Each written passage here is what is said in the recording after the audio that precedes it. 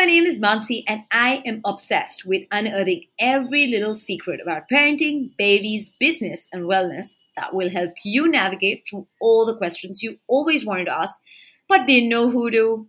I'm a simple woman from the maximum city who quit her high-paying marketing job to start India's most trusted discovery platform for parents after a 6-month backpacking trip with her 2-year-old daughter with just rupees 10,000. I now run a 7-figure online business with kidstoppress.com and connect with over 10 million parents a month. I share our favorites every single day on the website and on our social media so you can have the best moments with your children and leave the discovering to us. Think of this as your play date with a fellow mom over wine or coffee who loves her kids but also needs her happy ass without them. Shy away from the real talk? No ways. Whether it's money, business, failure, baby, sex, or frustrations of not keeping it all together, we've got you covered. So now grab your tea, sit cozy, and stay tuned for another stellar episode of Keep It Real podcast by kidstoppress.com. Welcome to kidstoppress.com. Really excited to have Twinkle Khanna finally speaking with us. So just to get the ball rolling and just get everybody warmed up, we thought we'll start with a fun rapid fire. And this one I'm really nervous of because, when you have a wittier and the wittiest person rather on the other side, oh my God, I just want to duck. Every time I'm interviewing her, I'm always nervous. So I'm just keeping fingers, legs, everything crossed to ensure that the answers I know that the answers are going to be really good, but still, I'm just nervous. After having kids, you should keep your legs crossed when you laugh, as all mothers know. So yeah, it's a good idea. But let's begin. Now everybody gets it why I'm nervous, right? She comes up with these one-liners and then you don't know how to come back as a host. Beginning with the rapid fire and warming everyone up. One dish that describes your state of mind right now. Scrambled eggs, because I'm clearly scrambling to get everything right at this point of time. So yeah, I would say scrambled eggs. Acting or cooking, the one you're better at? Definitely acting there. I have 3 expressions. I can even, with great difficulty, pull off a 4th, but cooking, I can't really do anything. I've made one dish, noodles with salmon, and that was it. So yeah, I definitely acting. Most underrated sabji or ingredient in your kitchen? Parval. My mother keeps insisting that we should all eat parval. Every time I go to a house, there'll be fish curry and there'll be prawns, but she'll say, try the parval. So yeah, I would say that is. Okay. What's tougher, writing a book or talking about it? Definitely talking about it. People who write tend to want to hide behind their desks. They are sort of, I would say, almost misanthropes who don't really like interacting with other people, which is why they're building up all these universes. So yeah, definitely talking about a book. But I didn't write this book. I just, commissioned it. This was my wonderful Tweak team that put this together, and Varnika. So I can talk about this happily. Yeah. Okay. One sabji you can't get Twinkle to eat? I can eat everything. I mean, I can even, not only a sabzi, I can eat anything. If it moves and I can kill it, I can eat it. No problem. Okay. Your reaction when you plan the meals and everyone frowns when they know what's for dinner? So for some reason, I think women's liberation has got me to a point where I keep wondering and complaining that why is this my job? But it still hasn't elevated me to a point where I stop doing it.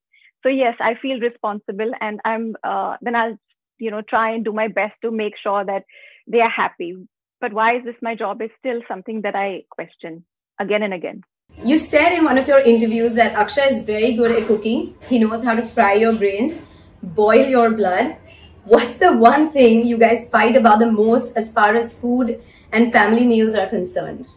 I think it comes partly from him being Punjabi and me being partly Gujarati. So Punjabis need to have enough food on the table to feed half of Chandigarh. That's, the way they've grown up.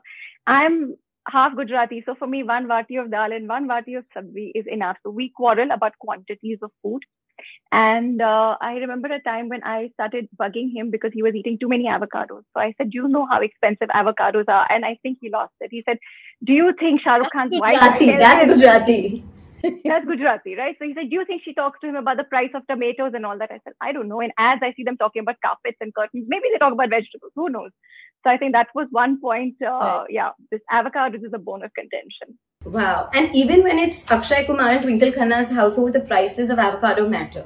I think that if you are somebody who is living a life that is slightly grounded, or at least trying to have a life that's grounded as much as you can within your circumstances, then it's important to have a balanced viewpoint about everything. Absolutely. And I want to raise my kids in that manner as well. I don't think that, yes, of course we can buy avocados, but I mean, why waste anything is what I feel. Right. Food is associated with a lot of fear when our kids are younger. Our dinner table conversations are more about, a separate meal for parents. I'm on a diet. I'm on all of these fat diets. This is low carb. This is high protein. And conversations like this. And I remember in one of your interviews, you said that for the longest time, to ensure that your kids eat right, you told Arav that some fingers on this mountain lady were French fries, and he never ate French fries after. So how do you instill the fear of, how do you get rid of that fear of food from children? No, I didn't tell him that the mutton lady chops his fingers so that he doesn't eat French fries. I was just playing a prank. I was just scaring him for the sake of it. I do that often enough, much to my husband's horror. But I think that instilling a healthy relationship with food in your child also comes about from when they look at you. I don't think that I have the healthiest relationship with food, at least not while I was growing up.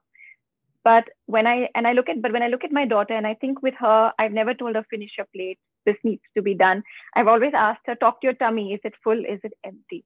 It's a very simple thing, but she seems to have a healthy relationship with food.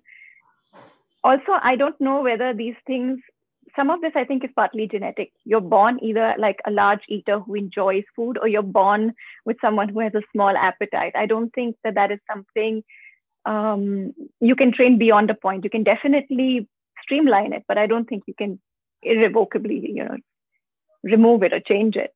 Right. And coming to your, you've always spoken about your perpetual battle with weight. And like I said, with parents, we either threaten our children, ke khalo varna, police will catch you, or, eat this is healthy. And we kind of label the foods that we feed our children, right? So how do you go about ensuring that you're not labeling or typecasting foods? Because that's the language that they're growing up with. I mean, I definitely do label food in terms of healthy and a treat. And but nothing is banned from the household. So it's not like you can't eat a chocolate, or you can't eat ice cream, or you can't. But definitely it's an indulgence, and you can have it, once in 3 days or once a week, or, we definitely order in a pizza once in a while. So I don't think that there are any labels about this being terribly wrong and you can't touch it and this being healthy. A balance is all that we can really try for, and that's what I strive to do. As always, if you love this episode, don't feel shy from sharing your favorite moments and key takeaways from this episode with a screenshot and tag us on Instagram. It's at Mansi.Zaveri and at Kids.Press.